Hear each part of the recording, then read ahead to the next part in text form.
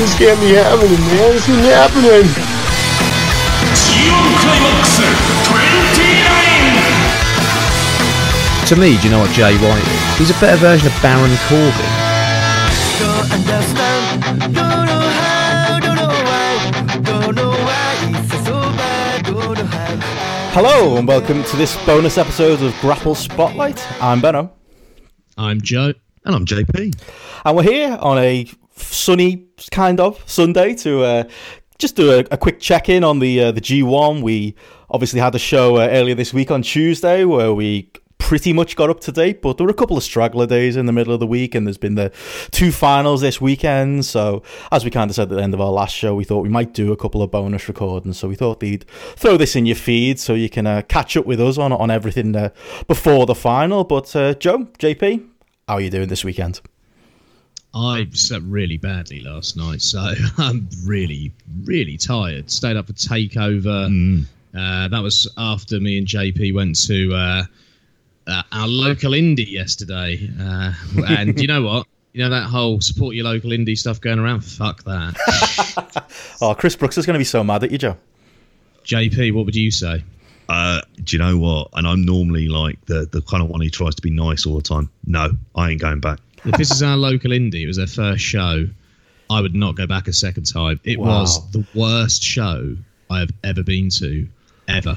What was the company? And I'm thinking of It's a new company called United Wrestling, and they had a show in a venue which me and JP spoke about before could be all right for wrestling. It kind of wasn't. It was a bit shit. It's too small. It's too small, but it's like if you're going to run there, you need to everyone needs to be stood. You shouldn't be sat in there because there's just not enough room. And it was all over the place. It was just a bit. They didn't know what they were, did they? Yeah. It feels. Do you know what? In some ways, it like feels horrible to kind of kick a first-time independent show. Agreed. I feel like that part of it, I don't feel any joy about. But some of the fundamental mistakes. Okay, I'll tell you what, Benno. First show they've ever done, really big, brand new title belt. Yeah, that was like the first, which was in the ring. Oh, yeah. Was the person who runs the company a belt mark or something? Because it seemed that way. Both of them. Mate, imagine if David Brent was promoting wrestling. So, you know that episode of The Office where he gets paid like a stupid amount of money and he puts Simply the Best on, he stands up on a stage and starts like pointing at people being simply the best, all the rest of it. Imagine that promoting a wrestling show.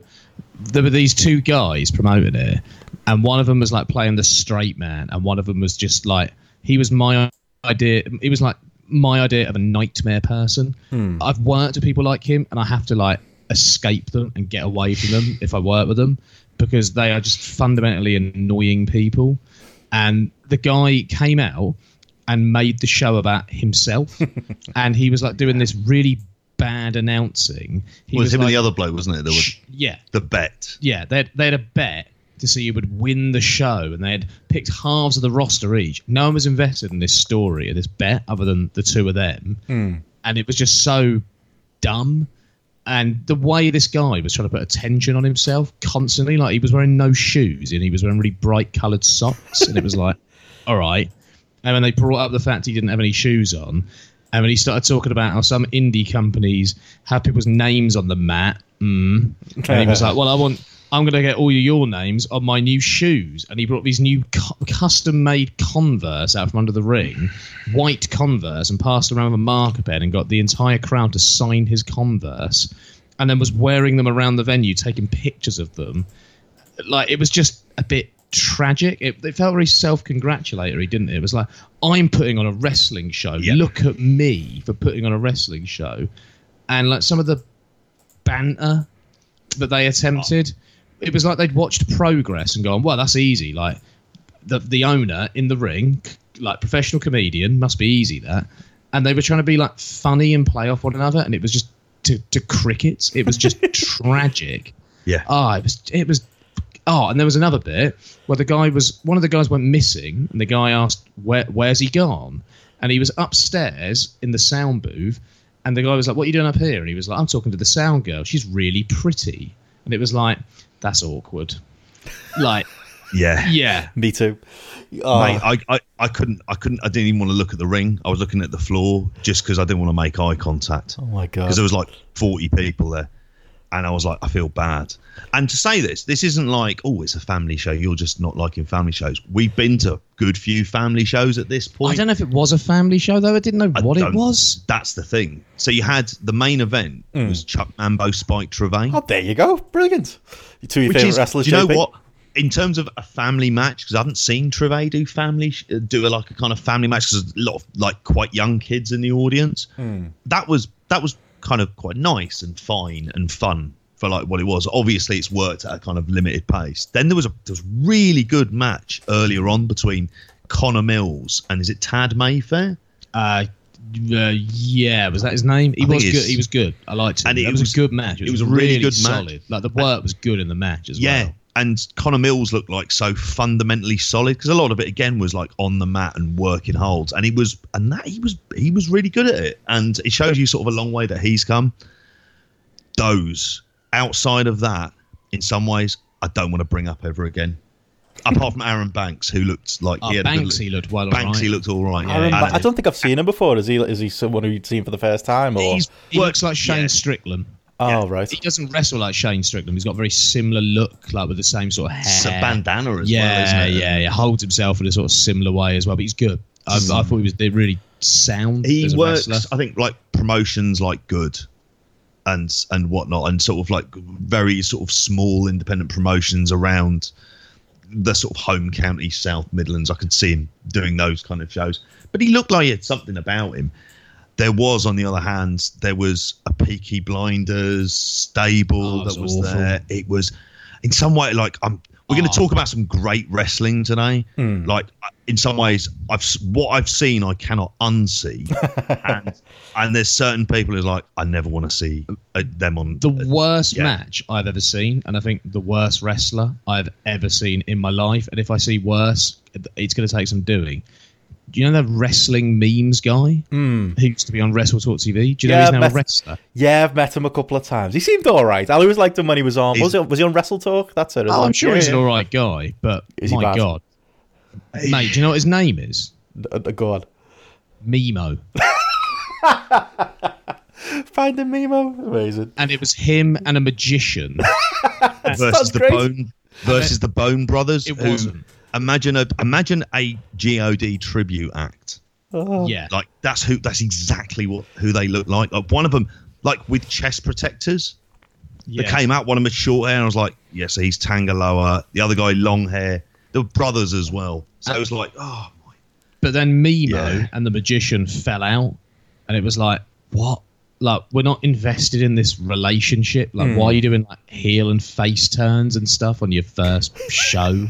And then the two guys promoting the show, one of the guys didn't make it so much about himself, but the David Brent guy very much made it all about himself and the fact he just put on a wrestling show.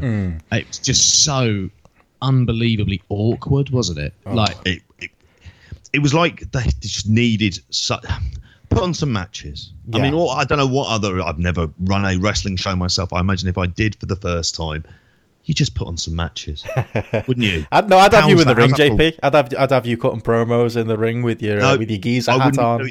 I wouldn't be doing wouldn't be doing that to think you'd be be great. just silent or abuse. you need to be his first show, unless you're Jim Smallman and you're the identity of promotion, or like Trent Seven doing Fight Club Pro stuff with his charisma. You almost need to just play it straight. This didn't. This established like heel and face dynamic between owners on night one, and it was almost like the guys were getting off a bit on being like featured as like wrestling personalities, and it just felt like it was about them and like their brand new shiny belt and the new trainers that this guy had bought especially for the occasion.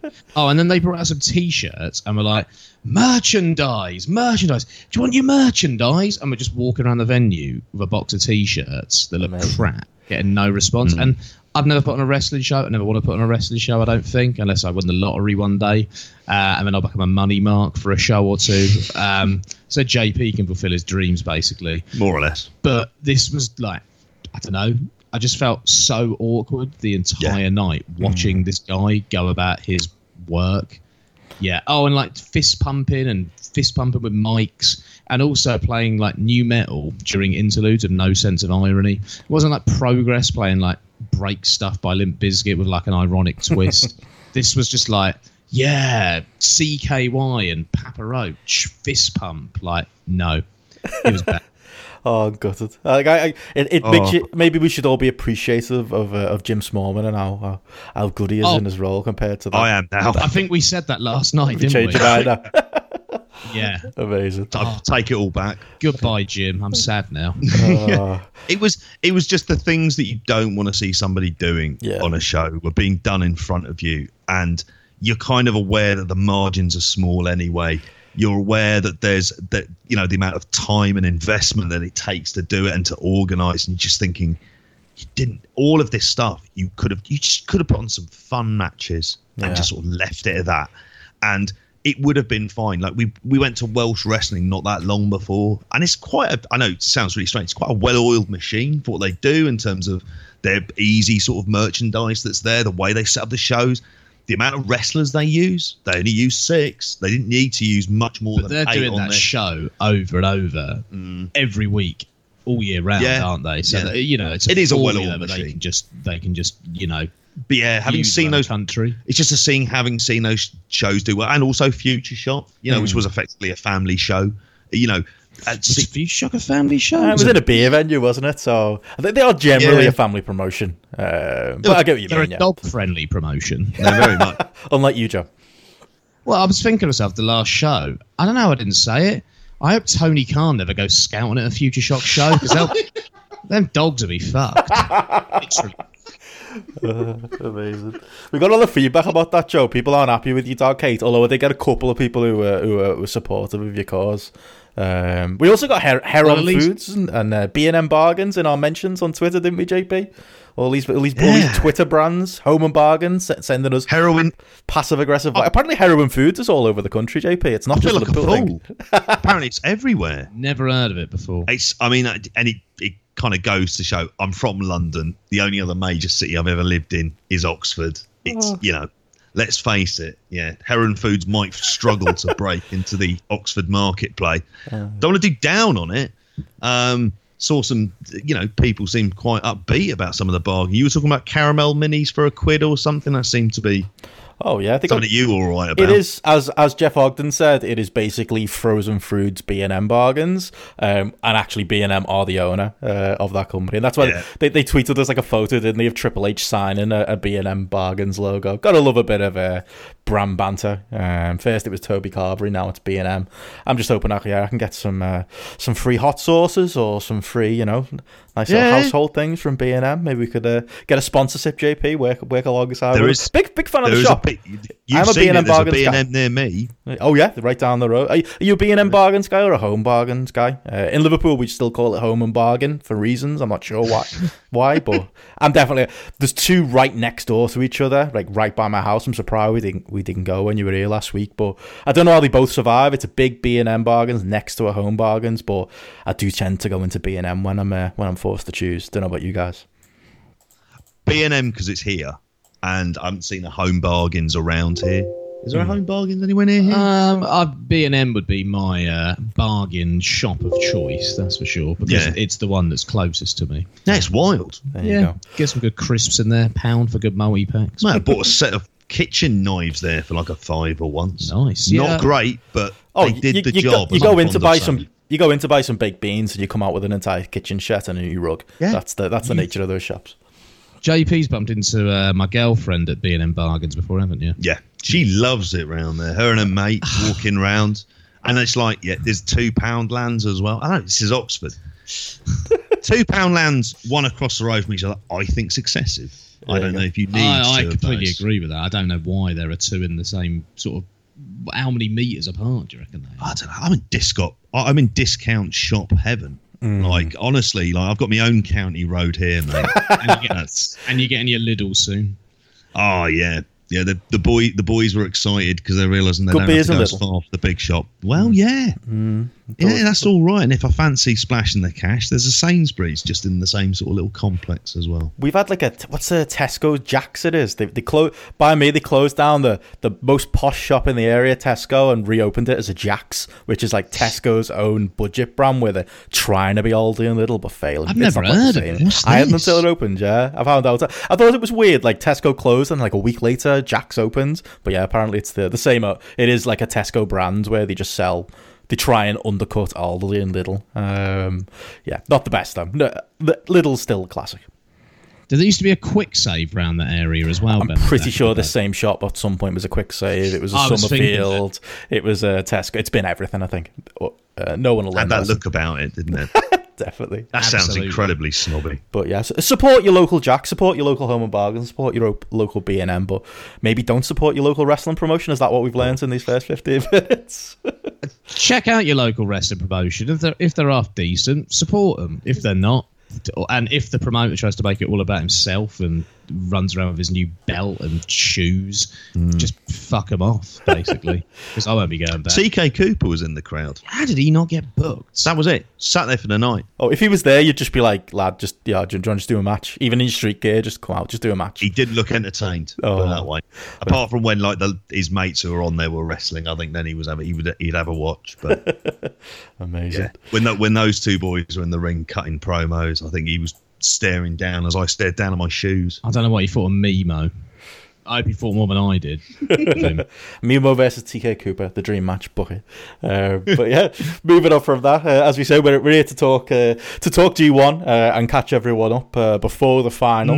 We'll do this. I think we'll go A block first, and then we'll go B block. As we said, there was a bit of a straggler couple of days in the middle of the week that kind of got lost in the conversation now with the big finals happening today. But yeah, if we take on A block first, let's look at it. Day 15 happened in the middle of the week, and there were a couple of good matches on it. Before we get to the final of A block, kind of what were you guys' highlights of the midweek action from A block, and what stood out? I thought Ospreay Kenta was very good.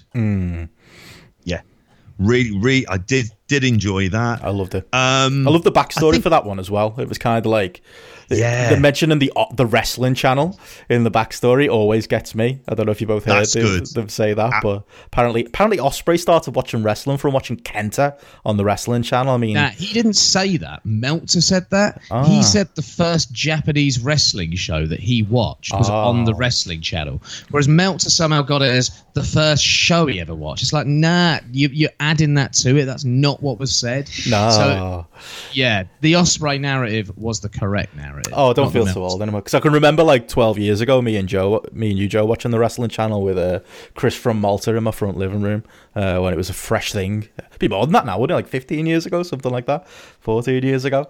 Yeah, it was but- 2005 that he was out. 2000. It was 2004, 2005. Yeah, around then, yeah. But if it made Ospreay a Japanese wrestler, I think it made a lot of Ring of Honor fans, didn't it? It made a lot of Japanese wrestling fans, so it kind of makes sense. But yeah, a lot of TNA fans. First Well- indie wrestling I ever saw was on the wrestling channel. First ever indie match I saw was AJ Styles against Johnny Storm from FWA on the wrestling channel. Oh, God, And yeah, I was remember like, that. this is wild. Like, this is completely different to anything I've ever seen. I was like gripped by it. And then I was like looking up AJ Styles, and I was like really intrigued by watching TNA and this Ring of Honor as a result of seeing that match, basically. So it did kind of, even though I didn't have Sky, I was around my auntie's house. It hooked me into watching wrestling. So me and Ospreay both. there you go. It made a lot of fans, I think, the wrestling channel. I think I was already into Ring of Honor, but it was kind of cool to have that place where you could watch their product like easily.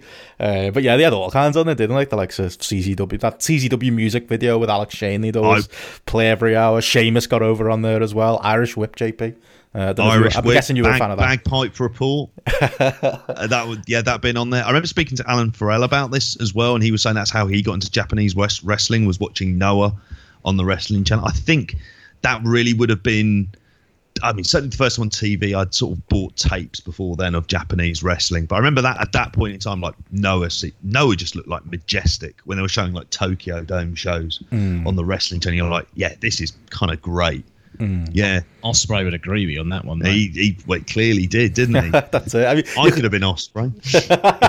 if you chose a different path, JP, it could have happened. Well, yeah. If you remove the athletic ability and stuff like that, yeah, we're basically the same. And the kids. And the kids and the age. Only a couple of barriers. Probably the political views. We'll leave that for another. But anyway, the match was great. Yes. For his part, Ospreay, I think because of that, because he obviously idolised Kenta, I think they made that a good part of the story. Like he was, and also like just in general, he was killing himself, getting thrown at guardrails by Kenta, and just doing anything he could to kind of make the match kind of, I think, what he's probably always dreamed of. I would say his execution was that much better than Kenta. I did think there was a couple of more modern sequences that Ospreay tried to do, like strike sequences where he was just a step ahead of the ghost of Hideo Itami. But apart from a couple of minor moments where Kenta wasn't there with Ospreay for the sequences, I did like it. It felt like more of a struggle in a fight because of that. And really, at the end of the day, at least the best man won. I've seen there has been some elements of criticism that feels a bit over the top for those kind of few the little botches. The little botches. I thought that was fatigue. That was like G1 said you'll get into them finally. Yeah. A little bit of fatigue going into the final days of Budokan. That's where the commentators are really coming to their own, because when it comes to kind of covering for stuff like that, they've easily got a kind of get out of, look at how many matches these guys have wrestled over the last month. Think about how exhausted they are. This is like, like you say, a sort of, it's battling fatigue as much as anything else. So I didn't mind it. I mean, Ospreay, like you say, killing himself, Benno, for it. But it was, it was really good fun. I think Kenta, what you can say about him during the tournament is he's been good and he's been better than I expected him to be.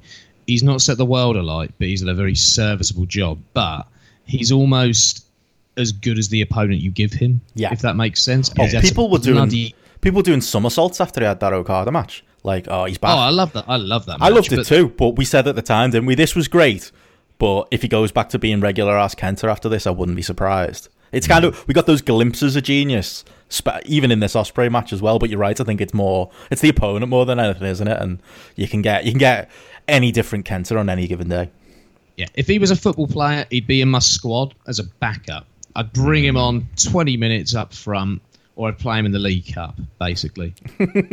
Or the Europa League, if he was in that, it'd be perfect. Yeah. So the group stage of He's Europa like a Man City squad player, isn't he? He's Michael Owen at Man United. Although that Man City squad looks frankly fucking terrifying. We'll save that for the end. Yeah, that's true.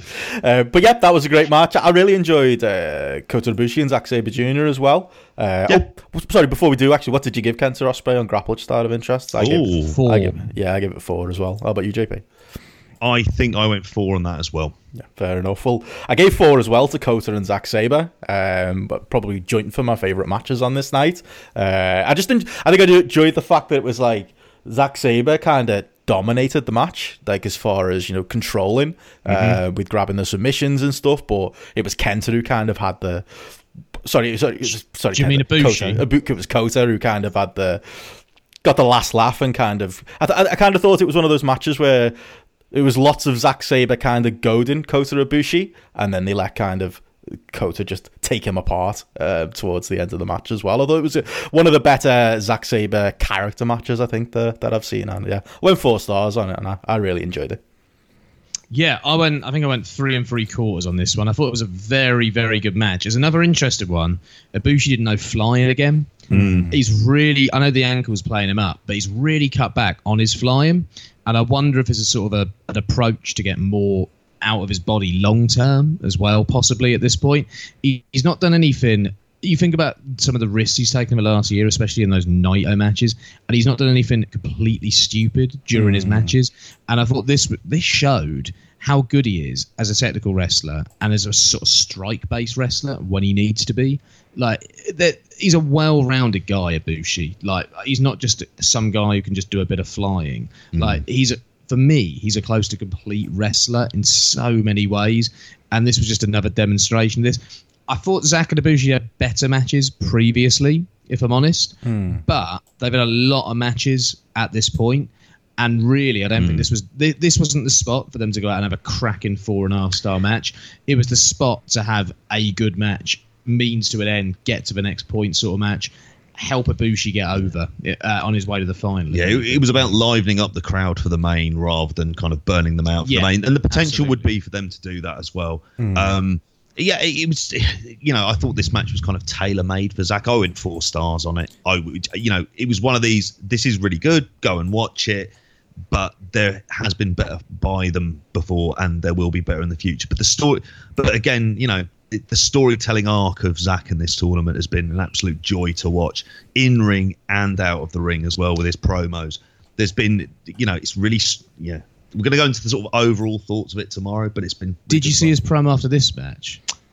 After the Ibushi one, is that the one where he's lying on the floor and the thing collapses on him? He does a slapstick comedy routine. Yeah. And it's great. Yeah. His promos, like you said, we might talk about tomorrow, but they've been a different level. I went on Friday night, I think after I watched this match, I watched every Zack Sabre Jr. promo from this G1. Wow. And they were pure entertainment, but they're different to one another. Like, he does slapstick at times. He does like kind of intricately laced reference-based comedy at times. He does sort of straight-up comedy at points as well. Like, you can tell that he loves getting a chance to cut these post-match promos, and he just makes the most of them every single time. And I believe it's him as well. It's him turned up to 11. You said on the last show, Benno, about him being able to play himself and sticking to his guns and doing that. This is kind of the rewards of it. You see this where, sod the overall record of it. Think of the kind of impact he's had on this tournament. How much more he's gotten over. Sort of even that more development, and then again sticking to that style that keeps him utterly unique in a world of wrestlers where there are lots of them who effectively feel the same. Yeah, that's it. He stands out as different, and he stands out as, I think it was James who was kind of saying, I worry a little bit about him becoming a face because of this, but some of his promos, I almost feel like it's just like a nod and a wink to the likes of us watching at home. Like, I don't know what the Japanese audience make of his, his anti-Boris stuff and his pro-Labour stuff, but it's more like a nice little entertaining undercurrent to this kind of wider character that he's got. And yeah, I think the only comparison you can make for him in this G1, and the only other man, Joe, that I think I'd sit and I'd be willing to watch his promos is Jon Moxley. It's been him and Zack Sabre who've been like I never go out and check these promos after the shows, but there have been times I've left the stream on just to check them out and see what they've got to say. Yeah, absolutely. And it's just the variety, but there's a consistency within the variety that both Moxley and Zack are supplying as well, which is what I really like about them. Zack's promos with Lance Archer, where he's referring to him as the barbecue Texas boy, and he's referring to himself as a soy boy. Just hilarious. The one with Ospreay, where he's talking about how he just had a great match with somebody who doesn't have a brain. Imagine what sort of match he'd have if Ospreay had a brain. It was like, brilliant.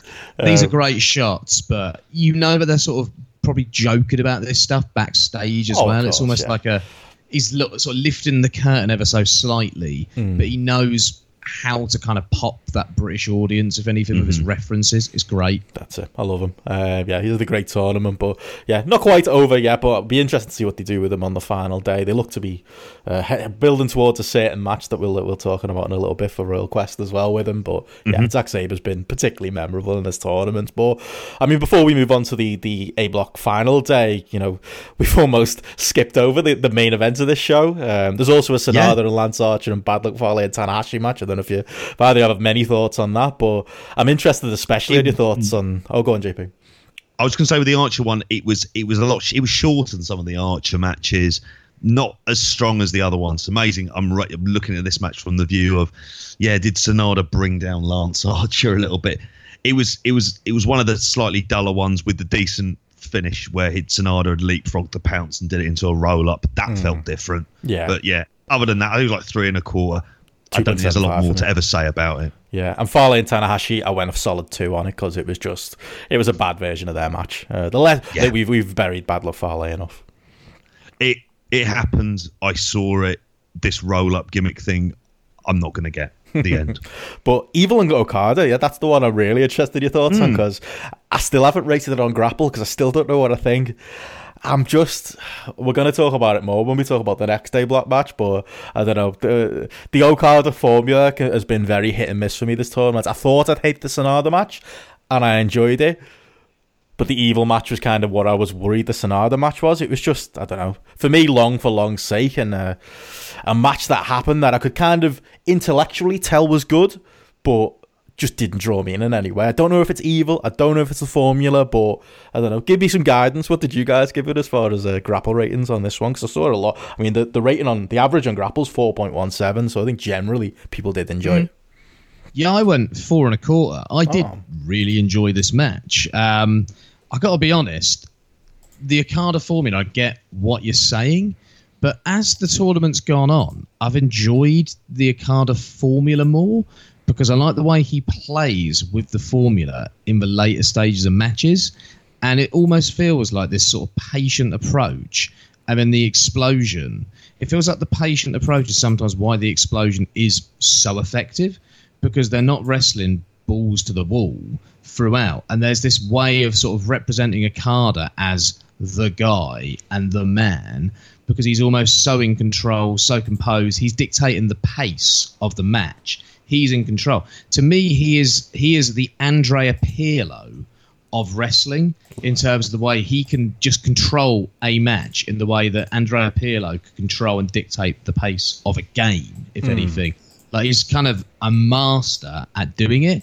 And when he wants to take the match in a different direction, he can do it, but in a variety of different ways. And I thought that this one was the most I've probably ever enjoyed Evil. I can't think of a better Evil match that I've ever seen.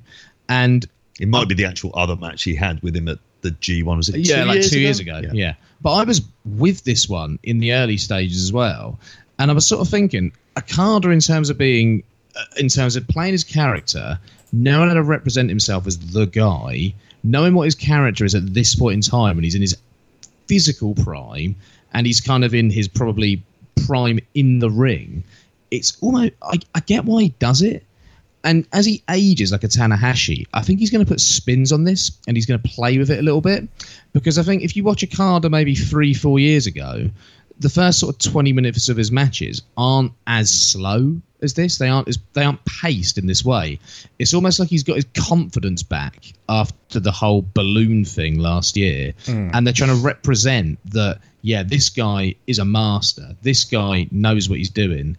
And it's almost like he knows the match is going to explode, and he knows that there are going to be chances for that guy.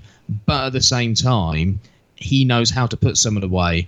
And he's almost got that variety in the final stages where he's going to put that person away. And you think about the people who beat him, you can say like a Sonada. It almost feels like Sonada's got that depth of experience in facing Okada, because he's lost to him, what was it, like 5 times previously? And it's taken him to now, and it's 7. taken him to get into the 30th minute to beat him after that long experience of facing it. Maybe I'm reading way too much into the way that maybe I'm reading too much into the character, but the economical approach that he employs has grown on me throughout, I've got to say. How about you, JP? Okay. See, I went 4 on this. I'm not as funny enough. I've been higher on Evil throughout the tournament than either of you guys. I think again, this was one of the times where there might have been that fatigue. So the early stages didn't grab me as much. I thought the last 10 is absolutely incredible. Really great stuff towards the end. So I get the high rating. In terms of the formula, I suppose there's a general thing where, it's often a bugbear of mine is the use of sprints in wrestling. I don't think it's used often enough. And I think at times I'm not saying this should be sprint necessarily, but I would have preferred to see, it's a funny one. If you'd had the Sonata match after this Evil match, I think I probably would have felt happier about it in terms of Okada getting drained as the tournament goes on, and this, him They've only told that story before, though. They have in 2017. Yeah, they have. I think for this that I'm probably at the end. Like I'll be glad of a break necessarily. Yes, and that's all that is. It's not necessarily a criticism per se of it. It's the fact that I've seen 10 matches and how many of those have been kind of similar within that. It's not that they're bad. When we were watching, was it Okada Ibushi like last night? I was talking about I was comparing Okada to what I always think of Bret Hart as just someone who has this move set and knows exactly when to deliver it, how to deliver it in order to get and how to put spins and on how to put- various and how- moves yeah. as well, when to do them, what position Yeah. the ring to use them. Oh, how he's a to, pro. Yeah, He is. Yeah, and it just feels churly, and there's other matches I've seen this weekend where I've been considerably more down on. So I think the idea of a sprint with Okada. So one of his matches that I liked the most in the tournament was the Archer match, and that was because it felt like Okada couldn't control the pace of that match. Yes. And it felt like he was a bit in trouble, and he played that up, and he got out of there quickly because he was against like an unpredictable element in Archer.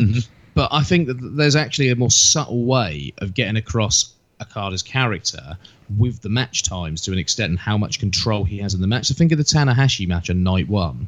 That was you say sprint. It was like a 21-minute sprint. It was like a greatest hits version of their match. But the pace that both Tanahashi and Okada wrestled that is completely different, really, to the pace they've wrestled most of their matches at in the tournament. They went balls to the wall. They gave that crowd what they wanted. And I almost look at it as Tanahashi went all out on night one, and he kind of like blew his load on night one, if anything, and he can't go at that pace Hence anymore. what he's finished with at the end of it. And then he's had to adapt, slow it down. He then did his knees in against Evil when he hit the high flow and all the rest of it, and it's led to this fall. And it's kind of led to where Tanahashi is here, whereas Okada, in that match as well, it was like he was facing his old foe Tanahashi. It usually takes him a while to put him away, but he's the only person that, outside of like a big man like an Archer, that he knows is going to test him in terms of taking control of that match and being the man in that match, because it's Tanahashi who's passed the torch to him. But then obviously there was the relapse last year with him losing to Tanahashi again. And I just feel that there are these little things that you can, maybe like I said, I'm reading into it too much. Yeah. But I don't know. There are. If we were talking about the Okada WWE, story. I'd say you are looking into this too Oh, much. But it's New Japan, and this stuff gets brought up on commentary, which is one of the brilliant things about the commentary is all of the kind of the little rewards you get for being able to just for following it, like those kind of the callbacks and everything else. And it's interesting about the time, because a thought that just came to my head is that if they're playing, the overall idea is that Okada is at his best when a match goes long, simply because he's able to kind of do those longer matches. Whereas when he went 15 minutes against Jay White at the Dome, that's when he ended up losing. Exactly. Yeah. So I mean, I can kind of get that as well. Yeah. He's still fucking amazing. I think that's the thing. I think for me, because we're about to talk about day 17 anyway, so like I can tie this in because the day 17 main event, and you kind of alluded to it there, JP, him and Kota Ibushi. This is where like all the points you just made kind of came alive for me, because it was like you say there, JP, he's still great. He's a wrestling genius. He is. Yeah. And I'm watching it going, I absolutely detested the first 20 minutes of the Kota Ibushi match. Really? But Wow. I'm still sat there at the end of the match though, Joe, and giving it 4 stars on Grapple, because the last 10 minutes are too good, and 2, I recognise that he's so good. I mean, I don't want to. I made a joke on Twitter about calling Randall Keith Okada when he was strolling around the ring. When he does that mate, that's bit. insulting. I That's know. insulting. Matty Edwards Genius. was mainly insulted that I'd insulted Randy Orton by comparing to Okada there. He's but- wrong on that in so many. But it's that those bits of the first 5 minutes where he's just kind of strolls around forearm, strolls around more forearm. But I could also recognize, like, intelligently that the people are more with it for that reason. And when it gets to the last 10 minutes, they get whipped into a frenzy because of the work that he's put in those first 20 minutes. And like you say, there's that story within a story of, this is how Okada wins his matches, by kind of taking his time. And you're right, he's not Randy Orton slapping on a headlock. It is a mean comparison, but like there's a reason for why he's going so slow. There's a tactical reason, but there's also, just from a worker point of view, it does make the crowd reactions that much louder. Like the crowd were insane for the near falls in the Evil match, and they were insane for the near falls in the Kota Ibushi match as well. For the Rainmakers and such, they were completely whipped into that frenzy, completely with them on all of the counters and stuff. And I still, even though I'll kind of, one of my big criticisms I always say about wrestling is, I think a lot of the time, as long as you got a good last 5 minutes in a match, people will forgive anything in the first 25 minutes, like, people will still give it a high rating because that's, we've all got short memories, and that's all we tend to remember in some matches. You shouldn't underestimate how important a great last 5 minutes is in a match. But with Okada, yeah, it's like, even though I'm sat there and I'm really, really disliking the first 15, 20 minutes, kind of hoping Kota Ibushi is going to take the match by the horns and just do a Kota Ibushi match instead. The quote-unquote formulaic Okada, it's, I can still recognise it's great work, and I can still recognise that it works, and I still can't bring myself to give it less than 4 on Grapple. So yeah, it feels like one of those situations where I'm almost willing to admit that I'm wrong to not like it, but he always pulls me around in the end. I don't know, where did you both stand on the Kota Ibushi match, and I don't know what you make of that overall on Okada. Well, it's a funny one. I can see what you're saying about that, and I think there might have been a fatigue the first time I saw this, but actually the interesting thing is that I was with Joe last night, so we'd gone to United Wrestling, and then we'd gone back and watched the end of the G1 and Match of the Day as well before TakeOver. So I saw it again, and it was a lot more enjoyable, partly because I think, Joe, you seem quite fresh for when you were watching it. Whereas before this, and another match we're going to talk about this, I loved Ospreay Tanahashi. And I think there was an element of being possibly slightly burnt out. Because I watched Ospreay Tanahashi before getting off to United Wrestling, which might have been a mistake in hindsight. Because you've got like a world-class match. I mean, you've got, I don't know, non-league. Yeah. I don't know, like, I'm talking Sun. All right, Ashton Smith. But yeah, I took a break, so I came back home, and it was just Ibushi Okada. I had to watch them a day, and because I came into it with a fresh set of eyes after seeing possibly the worst wrestling show ever, it was like, wow, this is awesome. Like, I loved Ibushi Okada. I was with it the whole way through. I loved the sort of tension in the building as well. It felt like something that was really important. And I loved the gradual lifting and build of the crowd and the heat as the match goes on. Yeah. Yeah. That's all purposeful, isn't it, with Okada? Like, he knows what he's doing. Yeah. There's almost like they know when to change gears, if anything. And when those bursts kind of come, it just works. Like, that last 5-6 minutes, the early establishing work I thought was good. I was with it. I like the tension. I like stuff like the way they were trading forearms. I like the sort of Kanibushi cope with Okada. It was their first match in like 5 years, I think it was as well. I think 2014. The Tiger Mask W. Oh, that was 2017 or 16. That one. Yeah, but he's inhabiting this. He was on his gap year shit, wasn't he? Yeah, he was. So I think the last match was that anniversary show in like 2014 when Ibushi was junior heavyweight champion. So it's almost like a very fresh match in so many ways, and it's almost like Okada's got to work Ibushi out again to an extent to know how to control a match with Ibushi. And I liked how Ibushi was almost outstriking him at various points of it as well. But then when the match opened up, I thought some of the sequences just had me on the edge of my seat. Like that sequence, some of the ways Okada delivered drop kicks in the Evil match and in the Ibushi match, and the way he found different approaches to use that drop kick out of nowhere.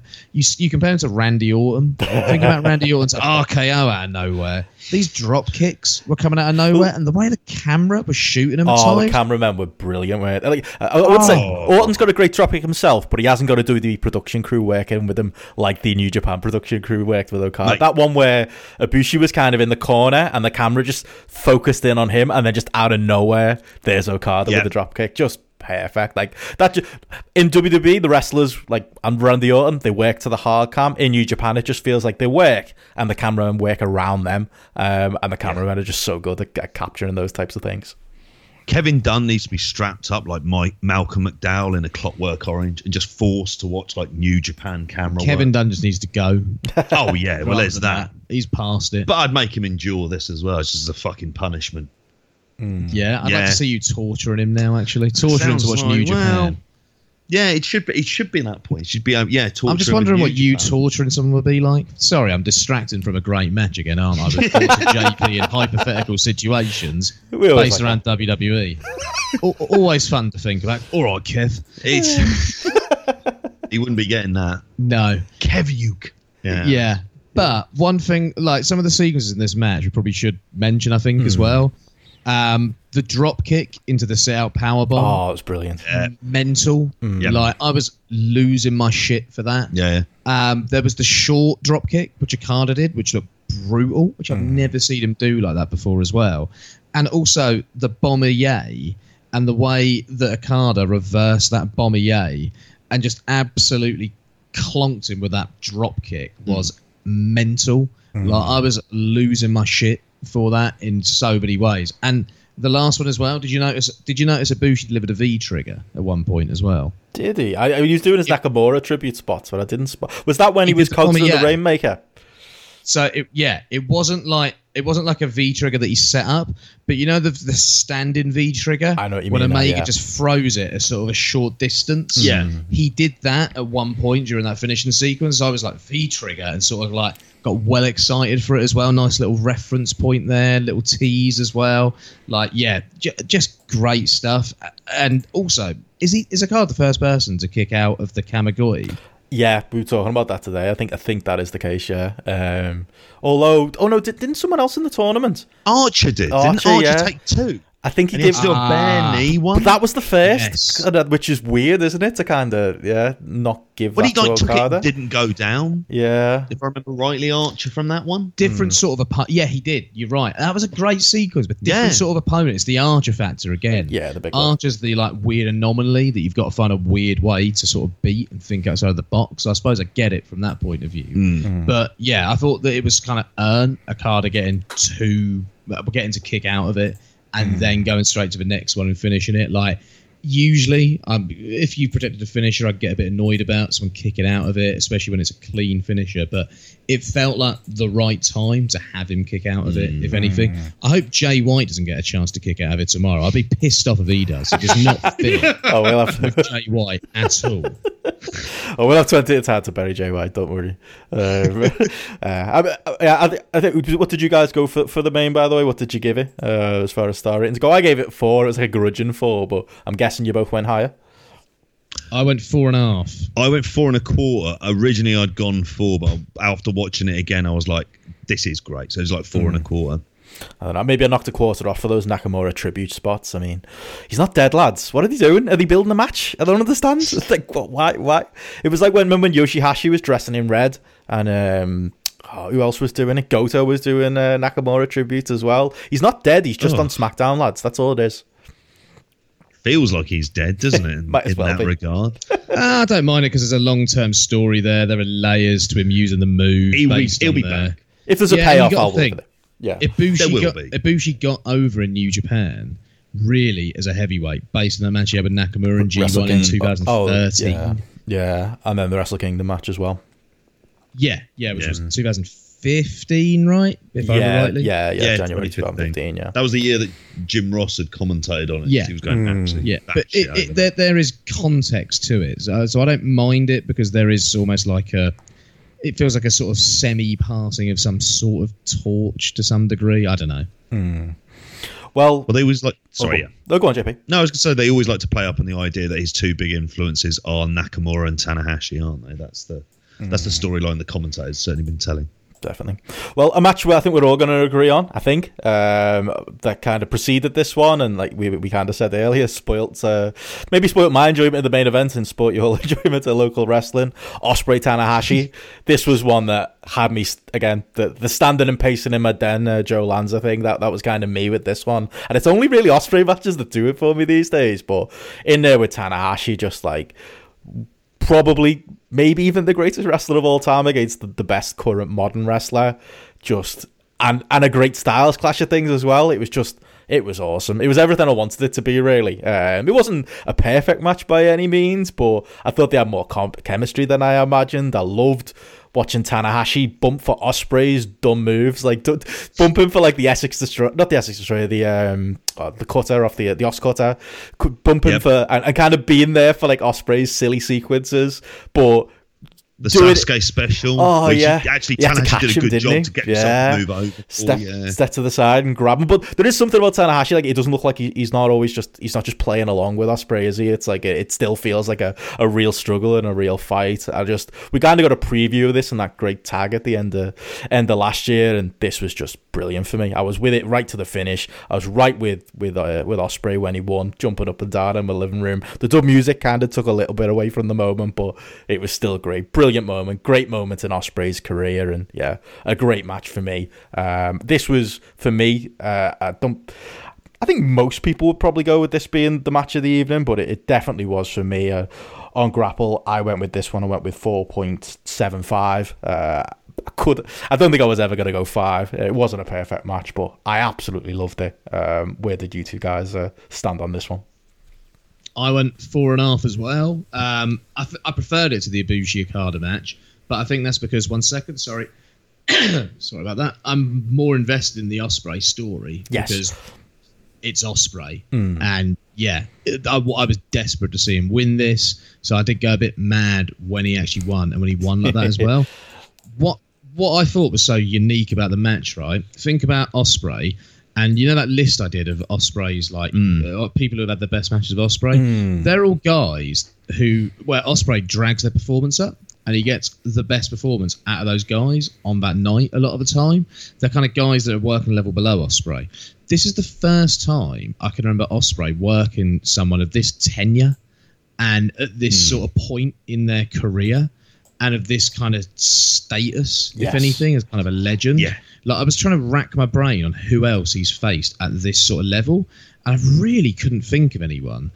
And you think of how Ospreay, you think of the Super Juniors, right? He's the man in the Super Juniors this year. He's having this variety of mad matches with all these different guys, right? But when he goes in there with this absolute legend who's working this completely different style to everybody he's kind of faced this year, and he has another absolute banger with a guy. Yeah, I thought this was like insanely good. The characters, the roles they were both playing. You've got this guy on the way up, you've got someone on the way down, and they played that into the match perfectly.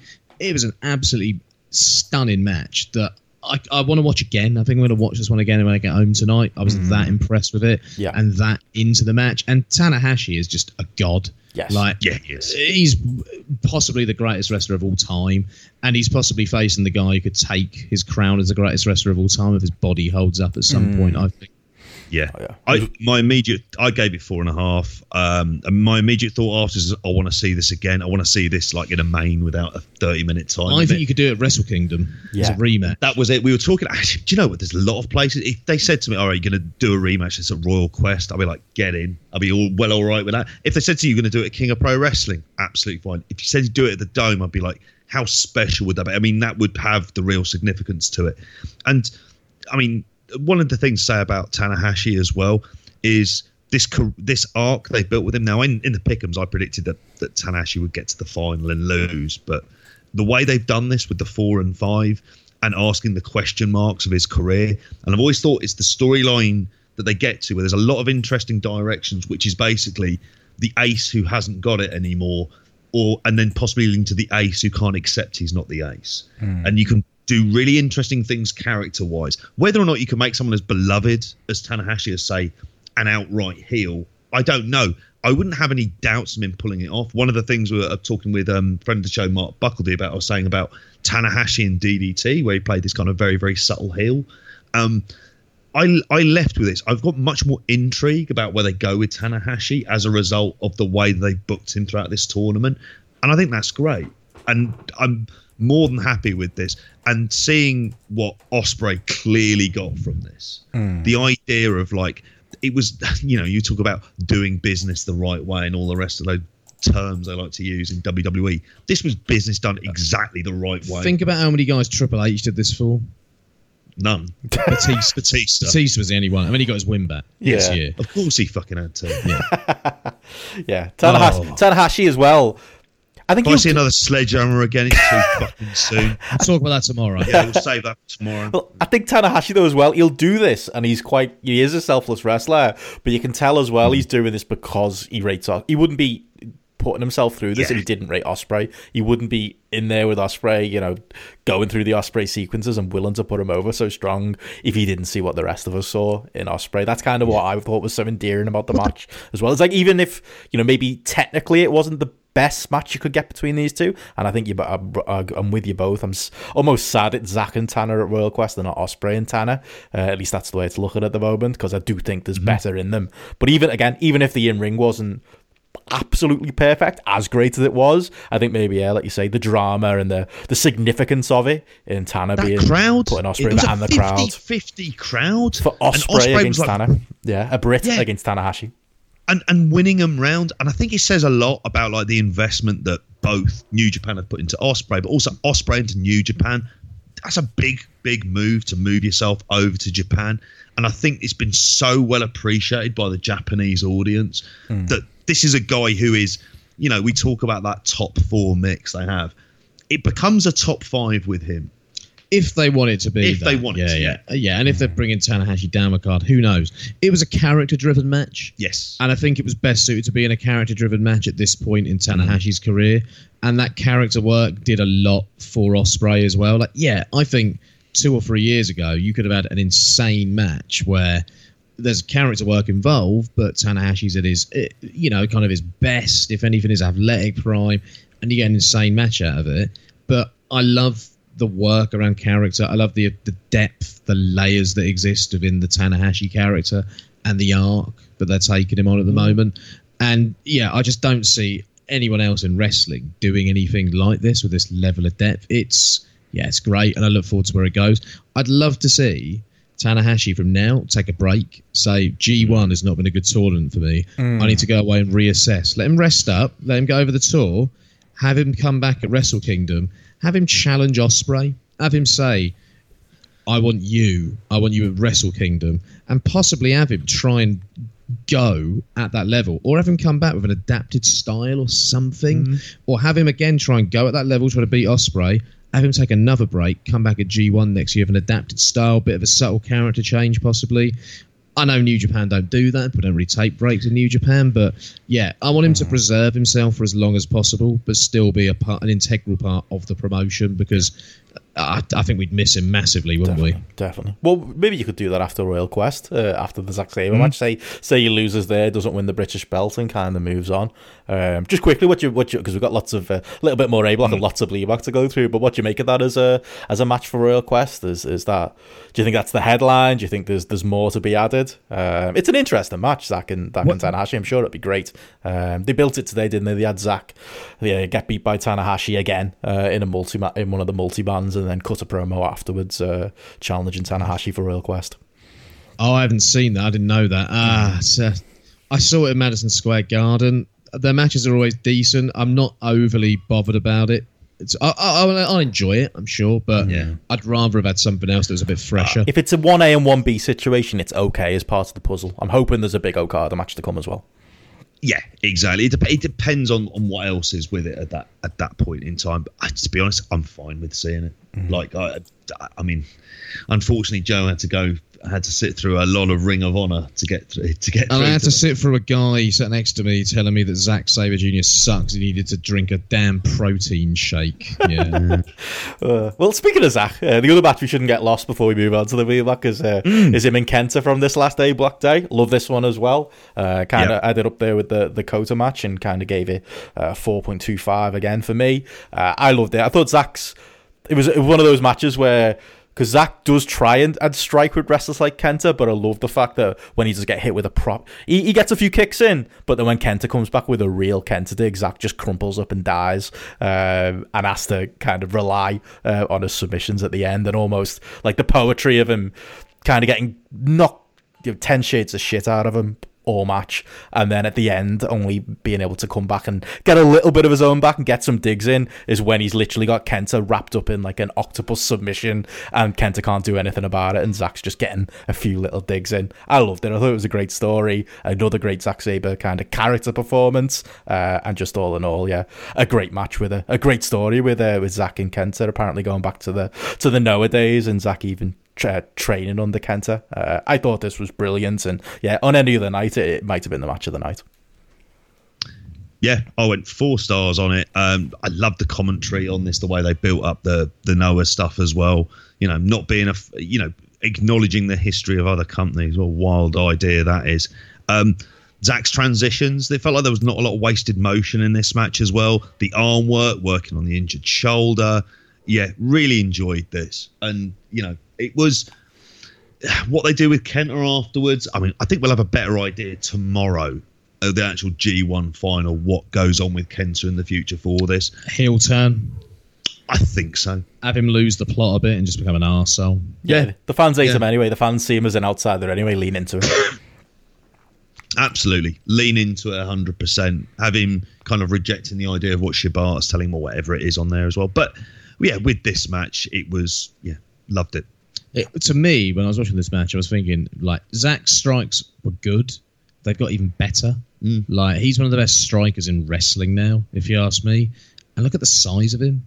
Like, for a guy of his size to be able to get those strikes over at that level and be seen as credible, he's done a cracking job. Should he not have a couple of protein shakes before delivering the strikes next time? That guy's probably, I'm calling him a soy boy as well, I imagine. Yeah. Various alt-right things. That's a... But yeah, maybe he's not for everyone, poor Zack. But I remember Regal and Finlay didn't like him, didn't they? Wasn't that the rumour in 205 Live? Oh, sorry, on the Cruiserweight Classic, they thought his wrestling was, wrestling was gay, I think was kind of the phrase that came out. I'm not saying it. Really? Apparently that's what they said, yeah. Finlay calling the fucking kettle black. Finlay tweeted something about how he didn't like Zack's I don't rate Zack Sabre Jr., something like that. It was like that, wasn't it? Well, he showed them anyway, hasn't he? He's wrong. The end. Yeah, there you go. Sorry, he's wrong. Yeah, don't give a shit how many years he's worked within the business with the boys. Well, he's fucking wrong on that. They got Pete Dunne. He'd be bigging up fucking Babatunde, wouldn't he, above Zack Sabre Jr. So they can get to fuck. Yeah, well, it all worked out for the best. Don't hear that corporate bullshit lines anymore. Definitely not. Before we move to the B block, anything on Archer and Evil or Sonata and Bad Luck Fale? A couple of matches really for me. Archer's been great. I did enjoy Archer Evil. That was good, and I loved the claw. It was nice. I liked the claw. The way, although Evil shoulders goofy, but he's got it over, hasn't he? The crowd are into it. Yeah, and he went over strong with him at the end, wasn't it? They were going mental for him at the end when he was standing up, and that "Everybody Dies" song is kind of sticking in my head a lot. I'm glad he got another win because I want to see Archer at Copper Box. A few people have said it, but like you've got to believe Archer finishing on 6 points. Like they just didn't expect him to get over to this point. Like him coming last in the block is just them not really knowing that he was going to get this over. Because there's so much you can do with him now, including bringing him over here. Yeah, he's. I mean, really, I think we should spend a bit more time picking up Lance Archer and never discussing Bad Luck Fale again or anything. I'm up for that. Fale beat Sonata. What's that about? Like, I don't like Sonata, but they're trying to get Sonata over. What are they thinking? I don't get it. Crowd liked it. Terrible decision. Don't get this storyline. It's best to almost pretend it's not happened. Yeah. Definitely. Yeah, the reverse Mandela effect. WWE, I thought, him winning like that. It was a very WWE-ized match. I mean, a very WWE style finish, I thought, as well. It was very odd. Yeah. Why does Fale need to finish on 8 points? Like, fucking shite. Yeah. I know. It's probably like I heard Edge Park say, maybe it's the fact that he's office, or maybe it's the fact that for some reason they just think there's. I mean, I think the biggest problem there is though he gets it by going over Sonata, who they just had beat Okada. I know. What? Like, I don't like Sonata, but if you're gonna do that, then stick the landing. You know what I mean? Don't put Bad Luck Fale over him. It just feels like there's a willingness that they can do on some of the slightly, those Road 2 shows. They can have a rematch with them and it just sort of, it's a match they can put, a singles match they can put near the top of the card again. Although Christ knows who wants to see it again. The crowd here though seem to enjoy Sonata Farley. Not as much as they've enjoyed Lance Arch, who just deserves every bit of joy, and I'll be genuinely pissed off if he's not at the copper box. Put the Never belt on him. Yeah, that or the US. Give him a run. I swear to God, after this tournament, it feels like the Never title mix could be some really great stuff in there. Hoytomania running wild. Oh yeah. I'm well up for that. I'll buy the t-shirt, JP. I'll well wear it. But moving on. A maniac since day one over here. I was more of a rock and rave guy, but I can get behind Hoytomania too. But yeah, I mean, we'll probably talk a bit more about him when we go through the final. Be interested to see what they do with him on the final day. If they give him something just to kind of reward him for how good he's been this tournament. But yeah, we spent a lot of time. Break him out of Suzuki Gun. Oh, I'd take that too. Or be the top monster there. There's plenty of things you can do with him. But yeah, we spent a lot of time talking the A block, but I think we've kind of put off the inevitable here. As far as B block goes, there's one particular thing we should definitely talk about, but before we get there, there is the small matter of night 16 that was midweek, and there's not a huge amount to talk about from this show. In fact, there's only really one place to start, and we should mention it because it was one of the matches of the tournament. Shingo and Tomohiro Ishii. Shingo, he looked twice the size of Ishii in this thing. He also looked bigger than Goto in his match on night 18 as well. Yeah, it was just, as far as house fights go, and as far as kind of that typical heavyweight New Japan style match, that's what this was. I absolutely loved it. Ishii's been... I expected Ospreay to be the rest of the tournament, but I think it's actually been Ishii, and Shingo's not that far behind. I think it's then it's Ospreay, then it's Shingo right behind him, at least for me. But this was absolutely incredible. Just a very, very manly match with all the no-selling you could kind of want, but at the same time selling, which, Ishii is... There's no better man than him at doing that. I think there was a spot in the match, wasn't there, where Shingo kind of took a few forearms from Ishii and turned around to kind of wince and not let Ishii know that he was in pain, and then came back and carried on no-selling. And yeah, Ishii's the master of that stuff too. Definitely for me, one of the matches of the tournament, and one that if people have been skipping the B block a little bit, it's one that you absolutely need to check out. As far as grapple goes, I went 4.5 on it. The average is 4.69, so even higher than that. I loved it. Where did you guys stand? 4.5.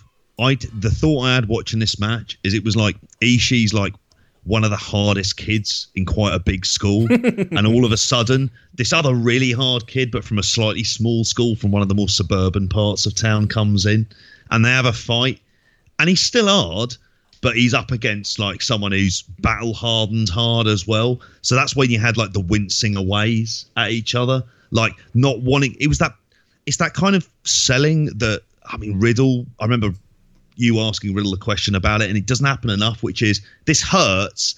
The instinct to show it hurts, but then not to show it hurts afterwards. To brush it off. It off and then grit your teeth. Yeah. And I think, through this, and Joey's going to give a lot of Shingo love in a minute as well, and Ishii deserves every bit of love that he enjoys throughout it. But Shingo's facials in the tournament, and I think like even with the mouth guard, it just kind of adds to him and his presence. I love genuinely wince-inducing stuff. There was a point, I think I just ended up, you look at the sweat like coming off some of those chops in the middle of the ring. It was just incredible stuff. Yeah, like a real blue-collar match, if there was one. I really enjoyed it. Blue-collar wrestling, love it. Yeah, blue-collar, hard lads from school fighting. Yeah, great stuff. Yeah, I think you did a real job there, JP, to be honest. I loved it because what I also enjoyed about it is, do you remember at the beginning of the tournament when I said watch this match? Because I think that Shingo feels like a natural replacement in the Ishii role at some point, of Ishii at 43. And Kevin Kelly mentioned that as well. And Ishii played that up in his approach to the match. It was like Ishii felt threatened. And it, like, what I loved about this is I watched this one twice as well. There are little things about Ishii's character and his selling in this that I'd never seen before. Did you hear like the grunting sounds he was making, but also some of the comments he was making? Like his comments, he occasionally will say some matches, they were more aggressive here. The way Chris Charlton was getting them across as well, it felt like, yeah, this is really playing into the match as well. One of the things I loved was, when Ishii does his like the sort of stripe-based no-sell comeback when someone's hitting him. Yeah. Yeah. He's coming forward and he's walking forward. And he's like, yeah, come on then. Shingo was like, fuck you. And downed him and just came back with this like rapid strike-based response. And I think he downed him with a clothesline as well. And he just fucked Ishii's usual game plan. And the way Ishii sold his like frustration after that was amazing. Like the subtle work from Ishii was some of the best I've ever seen from him, and he's been one of the best wrestlers in the world for the past 5-6 years. But this was like high level stuff that, again, it's not as if Ishii's on his way down, but it's similar to the dynamic in that Tanahashi Ospreay match, where there's a purpose to how they're transitioning roles, possibly, and how they're. Well, he's setting year things up 12 and going forward. Shingo's going into year 11, isn't he? That's basically what it is. Yeah. It's like the next guy who's sort of in a similar position is coming through. He feels threatened, and also when the match finished, that headbutt sequence after the match. How often do you see that? Like, Ishii's usually stumbling out. Yeah, he was stumbling out afterwards. But those little headbutts, it was like Ishii was so pissed off that this guy had, like, beat him that he was reacting to him after the match. That's not something I've ever seen Ishii do. It was phenomenal stuff, this. I went 4.5 stars. This was one of the most organic matches of the tournament. The one count kickouts, when I see them on indie shows, I've often got an issue with them. I feel like they're not earned a lot of the time. I remember Travis Banks doing one in Progress that I was just like, just didn't feel organic at all. This felt completely organic. It was the first time I think we've seen it in the tournament, and it fit with what both guys were trying to get across in this. Some of the best selling, some of the best character work, and one of the best matches of the tournament. Shingo is just on a different planet at the moment. Your top 3, Benno, I'd agree with that, but I'd flip it. I think Shingo might be my wrestler of the tournament, possibly. Wow. It's him and not him. It's those 3. Not sure in what order. It could flip on different days. I think there's different. There is a good argument for each of them. They're the breakouts, aren't they? Ospreay and Shingo. That's like, it's been. Ishii's kind of just had this standard fucking great tournament that we take for granted. Shingo and Ospreay have kind of have made men after this summer. Like, I think they've already announced today that Shingo is now a heavyweight, which is the right thing to do, and they need to do the same thing with Ospreay as well. Yeah. Definitely. But yeah, that was awesome. I mean, the only other real notable thing on this Night 16, I think it's going to tie really into our Night 18 chat, was the Jay White Juice Robinson match, which for me was I've enjoyed Jay White. I do like him as a character, but the Gato interference and the bullshit, I hit my limit on it in this one. I love Juice as the underdog babyface. If anyone's going to sell that stuff, then, he's the man for it. But yeah, this was a tough watch, and I don't know. I'm guessing, Joe, were you a fan of this one, or was it a sign of things to come with Jay White? Oh, did you like it? No, I thought it was good. Yeah. I enjoyed it. I like the selling. I like the approach. I thought Juice was excellent in the match. I thought Jay White was a bit more aggressive than usual as well. I don't think I'm ever going to love Jay White ever, but I enjoyed the match. I thought Juice was really good in it. I went 4 stars on it. I maybe could have gone 3.75. I just think Juice is selling, and when someone can sell like that and it plays into the finish of a match, I've kind of got a bit of a sort of soft spot for those sort of matches, if anything. I thought it was all right, personally. Yeah, the interference did annoy me a bit, but I suppose it worked with the end of the match and the route they're trying to go with Jay White. It's just doing it every night, isn't it? It's like last year when they were trying to establish him as this heel. Like, again, I heard Voices of Wrestling say that they were just trying to establish in every town, this is the new Jay White character. And it just feels like, in every town, we're getting the same stuff to not much payoff. Well, this one I'm not as high on it as Joe. I went 3.5 for it.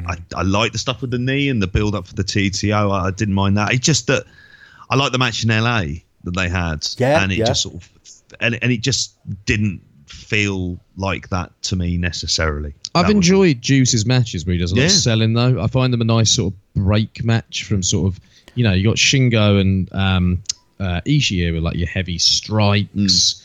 Goto and Moxie was a little bit of that as well. This is a completely different sort of match. I quite like the variety on the card, if anything. Yeah, at least you've got that. But yeah, it's not awful or anything. No, I gave it. Yeah, I watched that this afternoon before we recorded. I gave it 3.5. It was just.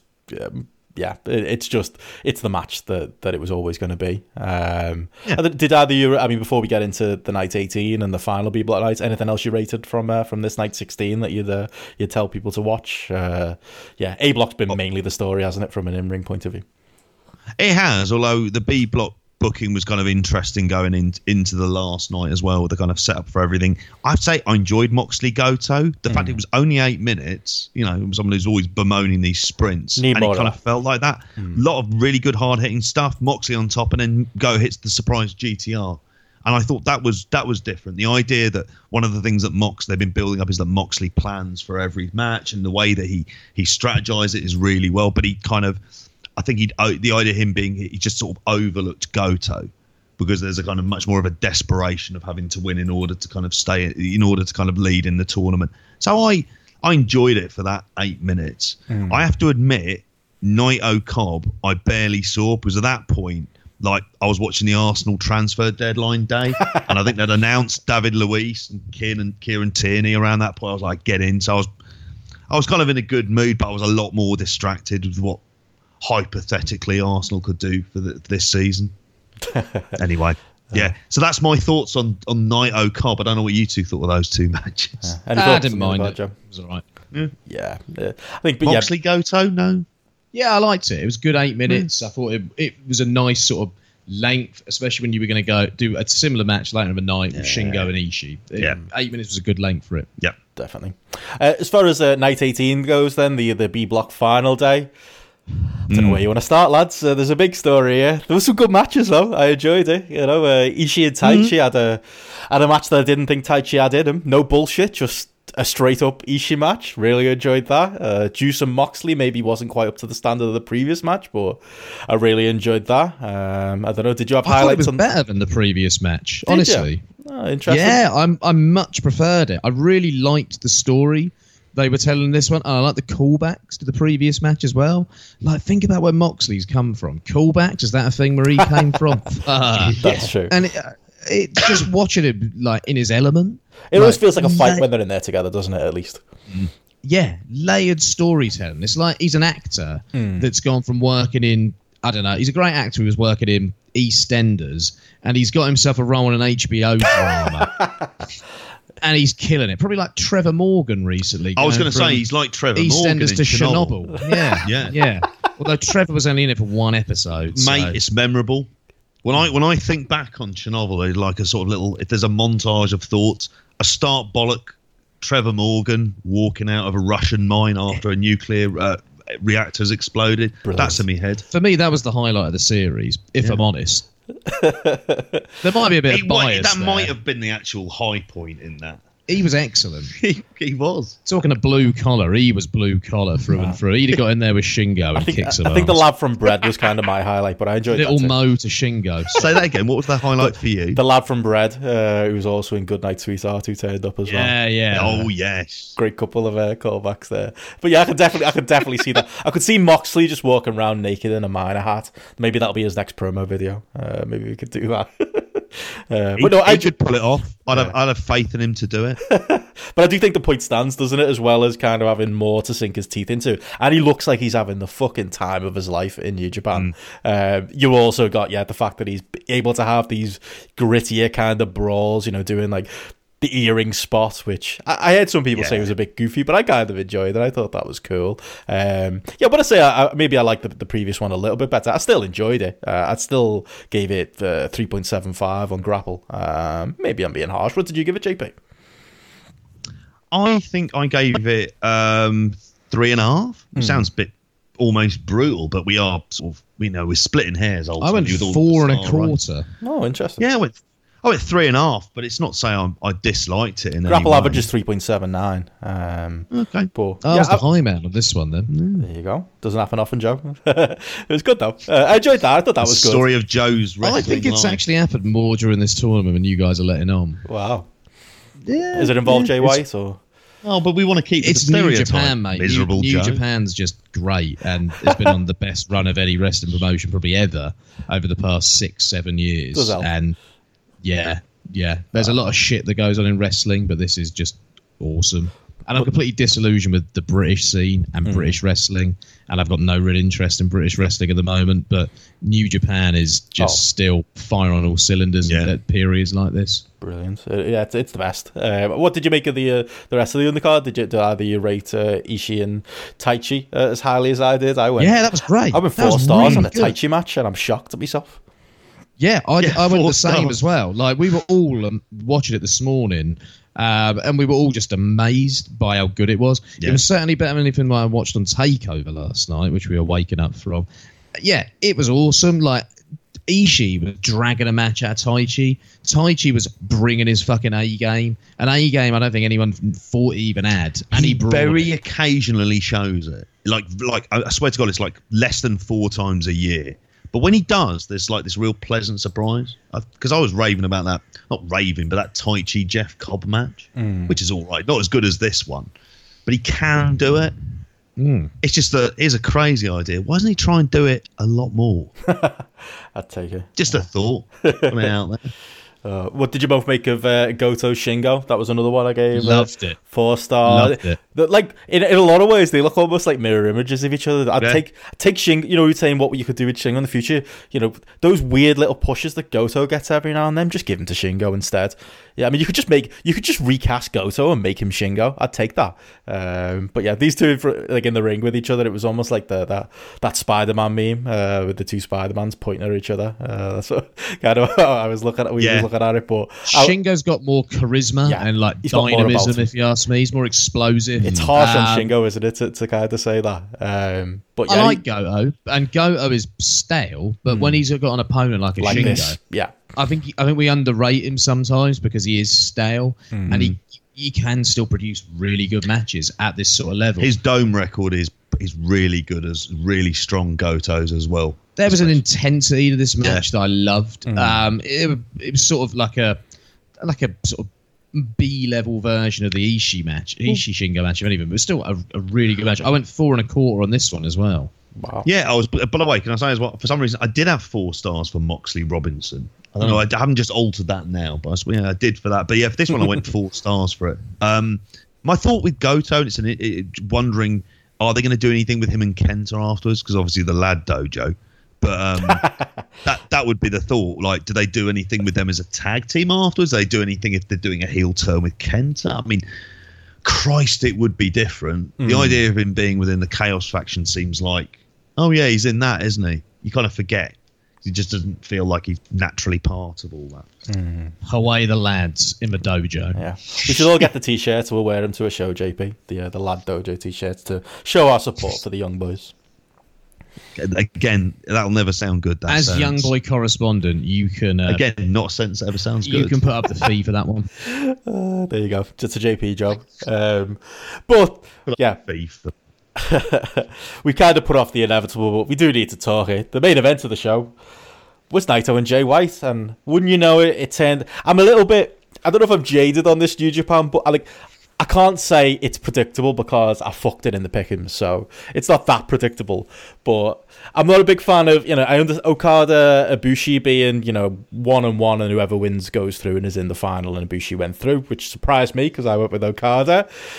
Them also doing it with Naito and Jay White. I don't love it. I don't know.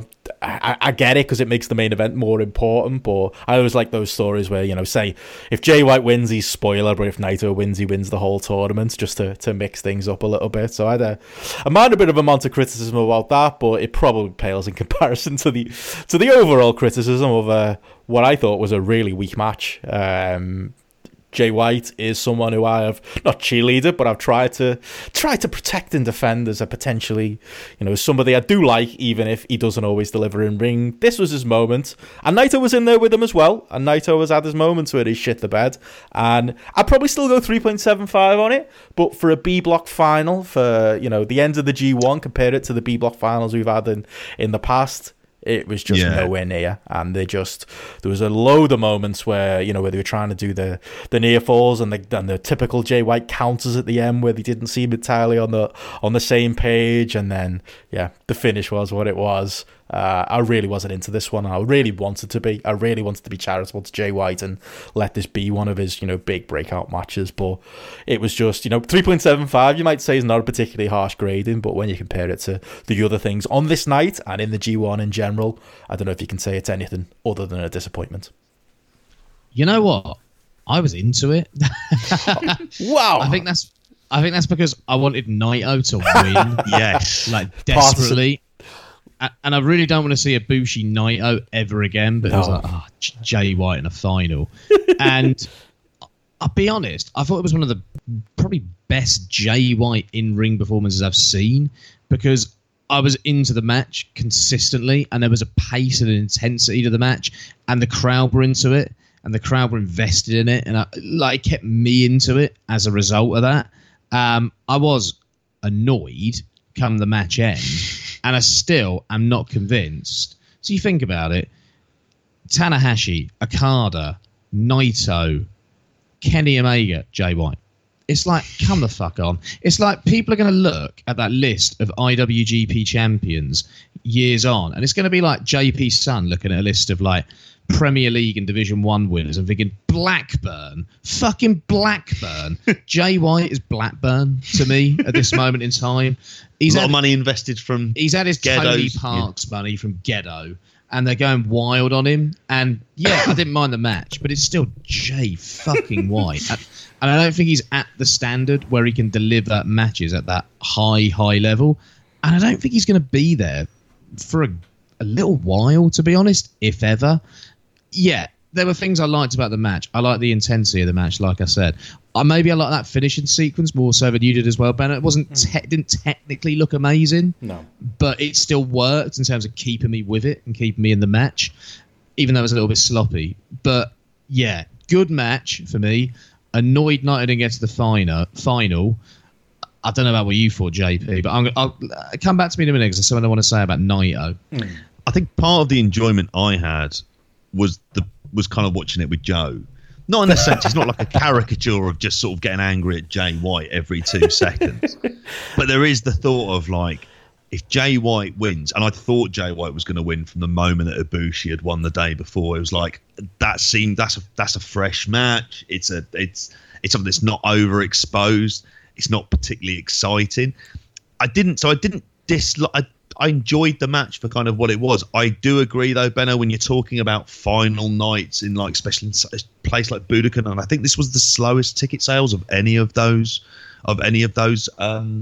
matches that wasn't it of any of the Budokan shows of the 3 that are there this year. I think this one is the lowest ticket sales, and I think there is something notable about that there is an effect when White has been headlining. Ticket sales have been slightly down. That can't be ignored. I'm pretty sure that ticket sales at Ewood Park of Asian tourists visiting were down compared to Arsenal, Man United, Chelsea, Liverpool, even Leicester. They had Shinji Okazaki. They'd have gone along to see him. Like, he's Blackburn. He's absolutely Blackburn for me.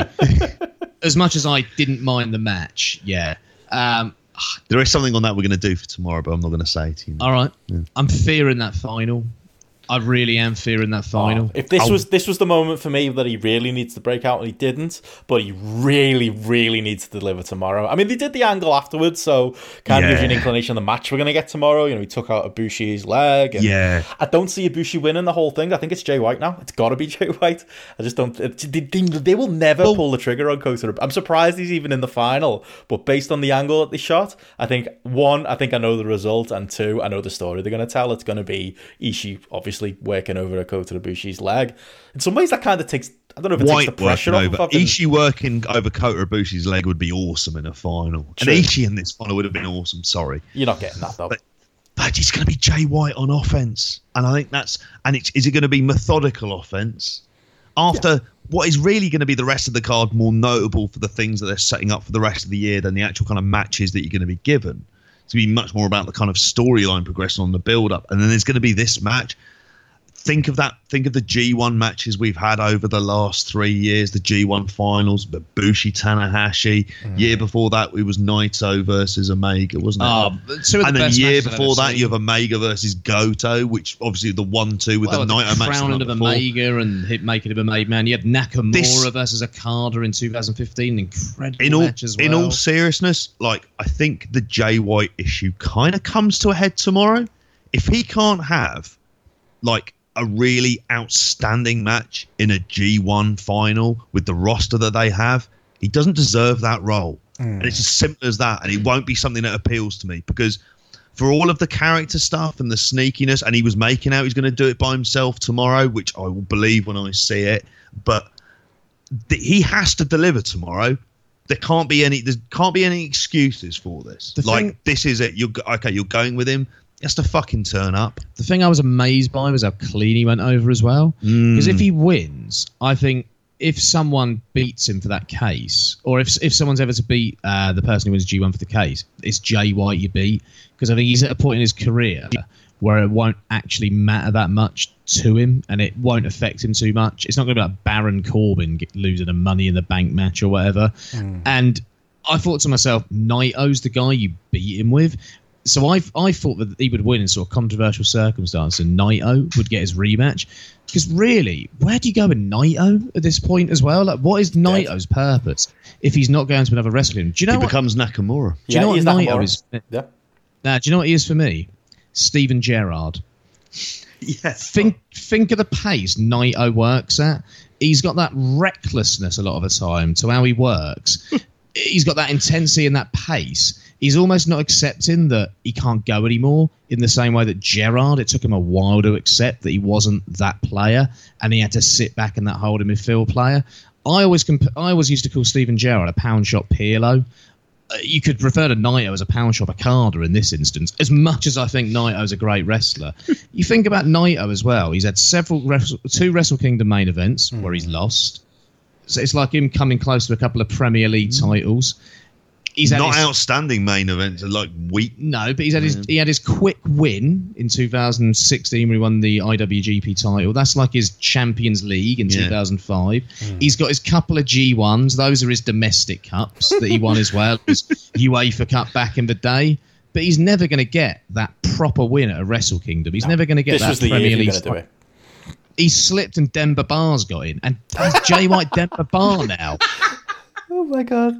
I was going to say he's never slipped on his arse, therefore he's not Steven Gerrard, but there we are. He has in fact slipped on his arse. Maybe he gets the other Tokyo Dome main event, maybe, but nah. I think he's settled. I thought he'd be the 1B to Okada's 1A, but he's number 2, if not number 3. He's just Well, the only thing I would say from this point, and this is where we get into the kind of hypotheticals. I know one of the big stories that you were saying throughout the tournament was the idea of Okada winning. They hadn't done that story with the IWGP champion winning the G1, but also at the same time they haven't done the story about the threat to whoever wins this. I could see the idea of White winning a G1 but not getting to the Tokyo Dome main event. He's the person you take it off of if he wins. Yeah. You to make that stipulation. I think you end up credible. doing a Bushi versus Jay White again, and then maybe going to Bushi Okada, Jay White Naito or something along those lines. Jay White Ospreay, just Ospreay going to Wrestle Kingdom. There's the perfect idea. Yeah. No, Careful. No. Yeah. I'm joking. That's my dream. You know. But, saying that, we haven't got a long way to find out. Obviously, hopefully people listen to this before the final. But, yeah, it's tomorrow. And, yeah, it could be Jay White's time, Joe. It could be. That's fuck that. Is that the world we live in? Work toilets for you tomorrow, Benno? I'm off tomorrow. Booked off for SummerSlam. I'll be staying up late and then getting up for the G1. Or sleeping in and then getting up for the G1. I'm not sure which of the It's two. a very early start for the G1 tomorrow, isn't it? It's like 7 a.m. Main event hits the ring. JP's 9, watching it without 9? me. Oh, unbelievable. I'll be up. That's the thing. You're watching it without me, though, mate. I'm gutted. I could do what I did last year, which is try to wait for you, then inexplicably, as you do, go onto social media, Just- see the image of Tanahashi on Shibata's shoulders and go, I can't unforget that. Just keep that off, happened, just didn't it? keep He's off won it. It's not hard. Huh? It's not hard to keep off it for a bit. Well, it depends. It depends if the eldest son wants to watch SummerSlam in the morning. Wow, you enjoy, mate. Do I want to watch SummerSlam before the G1 final? 6 hours of WWE, JP, versus what will. I don't know what's on it. I honestly couldn't tell you either. I couldn't give two shits. Well, I suppose we'll breeze through SummerSlam tomorrow and just have some WWE bashing, won't we? Exactly. One of and I need to get some shit Right. off my chest on that takeover as well. Yeah. Oh, yeah. We'll talk about that. Like, yeah, tomorrow. I think we'll wrap up on SummerSlam Takeover. It's not really been WrestleMania worthy weekend, has it, JP? I mean, there was GCW and ROH on Friday, which I watched both of, which we can talk about tomorrow as well. But I only looked at the start of the Ring of Honor to see how many people were in the building. not many. That was my curiosity, which says a lot about where it is. But at least A it lot gives. of darkened lights. I'll put it that way. I'll be. There were good things on the show, but plenty to bury. So yeah, we can talk that tomorrow. And like I say, we can talk the G1 You did final. written and a bit of reports SummerSlam. on it. Yeah, that's it. If you want a little preview of my reports on postwrestling.com, there's a written report by me on ROH and GCW. But you've only got a few hours to wait. We'll talk in an audio form tomorrow. I'll try and convince you two guys to watch that GCW show because it was a lot of fun. I'll have a go tonight when I get home. See if I can get some in. Good lad. So, I'm up for watching a little bit of that stuff tonight as well. I'm not watching Ring of Honor. Fuck that. Is it? Yeah, you're gonna need to go through. Yeah, and you're trying to think of There's a couple of things I'm intrigued to see. What? I want to see what they do with this Roosh angle. I'm talking about stuff that lasts 2 minutes. I'm not watching Matt Taven, Alex You're Shelley. braver men than me. That's what I'll say. I'll be spending minimal time on it. yeah, that's it. I think we will tomorrow. That'll be the quick one. But yeah, plenty to catch up on tomorrow. So yeah, not long to wait for more audio from us. Before we go, anything else from you guys? No, you can find me on Twitter at JPGP, 3 E's. Awesome. Yeah, I do have something to plug, actually. Oh, go on. Just got a new internet package, and I've got a free Xbox One coming with it. I don't play video games. If anyone wants to buy it off me, give JP a Xbox shout. One S. Xbox One S, give JP a shout, and yeah, we'll sort something out. So if anyone's in the market for an Xbox One S, talk to JP. He's been trying to plug it to my kids. They've got an Xbox at their mum's. They've got a PS4 here. They're fine. They're doing all right. It's not like they're living under the stairs the rest of the time either. So, yeah, and he's trying to go, you want an Xbox One It's S? his son's birthday soon. Treat him. Splash out a He's bit. got an Xbox One. At his mum's. Where he is half of the week. And he's half the week he's not getting to play his Xbox. Come No, on. because he has a PS4. He's doing all right. I feel for the kids. Human rights violation in this day and age. That It really is, isn't it? social services, mate. You're going to report me until I end up joining Fathers for Justice. I'm going to dress up as fucking Batman on the London Eye or something. I don't know anything about that. Yeah. I'd love Fathers to for see that. Justice. Yeah, I don't really know anything about that. Those weird guys. Dress who up as Superman clearly- and Batman and stuff. Yeah. Yeah. Bad then. And then they've got That's your future, dubious records going back to them as well. Anyway. Well, How do you go from the G1 to Fathers for Justice? well, if you do want to buy off Joe, you want to buy the Rev Joe original console, get in touch with me or JP. Like I say, follow JP on Twitter at JPGP. Follow me at Benson Richard E. Follow the Grapple app at Grapple app. And happy birthday to Grapple Gareth, whose birthday it is today. Yes. We'll talk a lot more about the pick'ems tomorrow, but he's sitting pretty near the top of those Voices of Wrestling pick'ems, isn't he, JP? He's got a good shot, so that'll be a good birthday present for him if he can pull it off. And also very much the Housewives favourite for the G1 pick'em, Sam Lemon's doing well again this year. Housewives favourite. Amazing. But yeah, we'll update on all of that stuff tomorrow. It'll be out late Monday night, possibly Tuesday morning for a lot of you. But yeah, stay tuned and you can check that out tomorrow. Bye.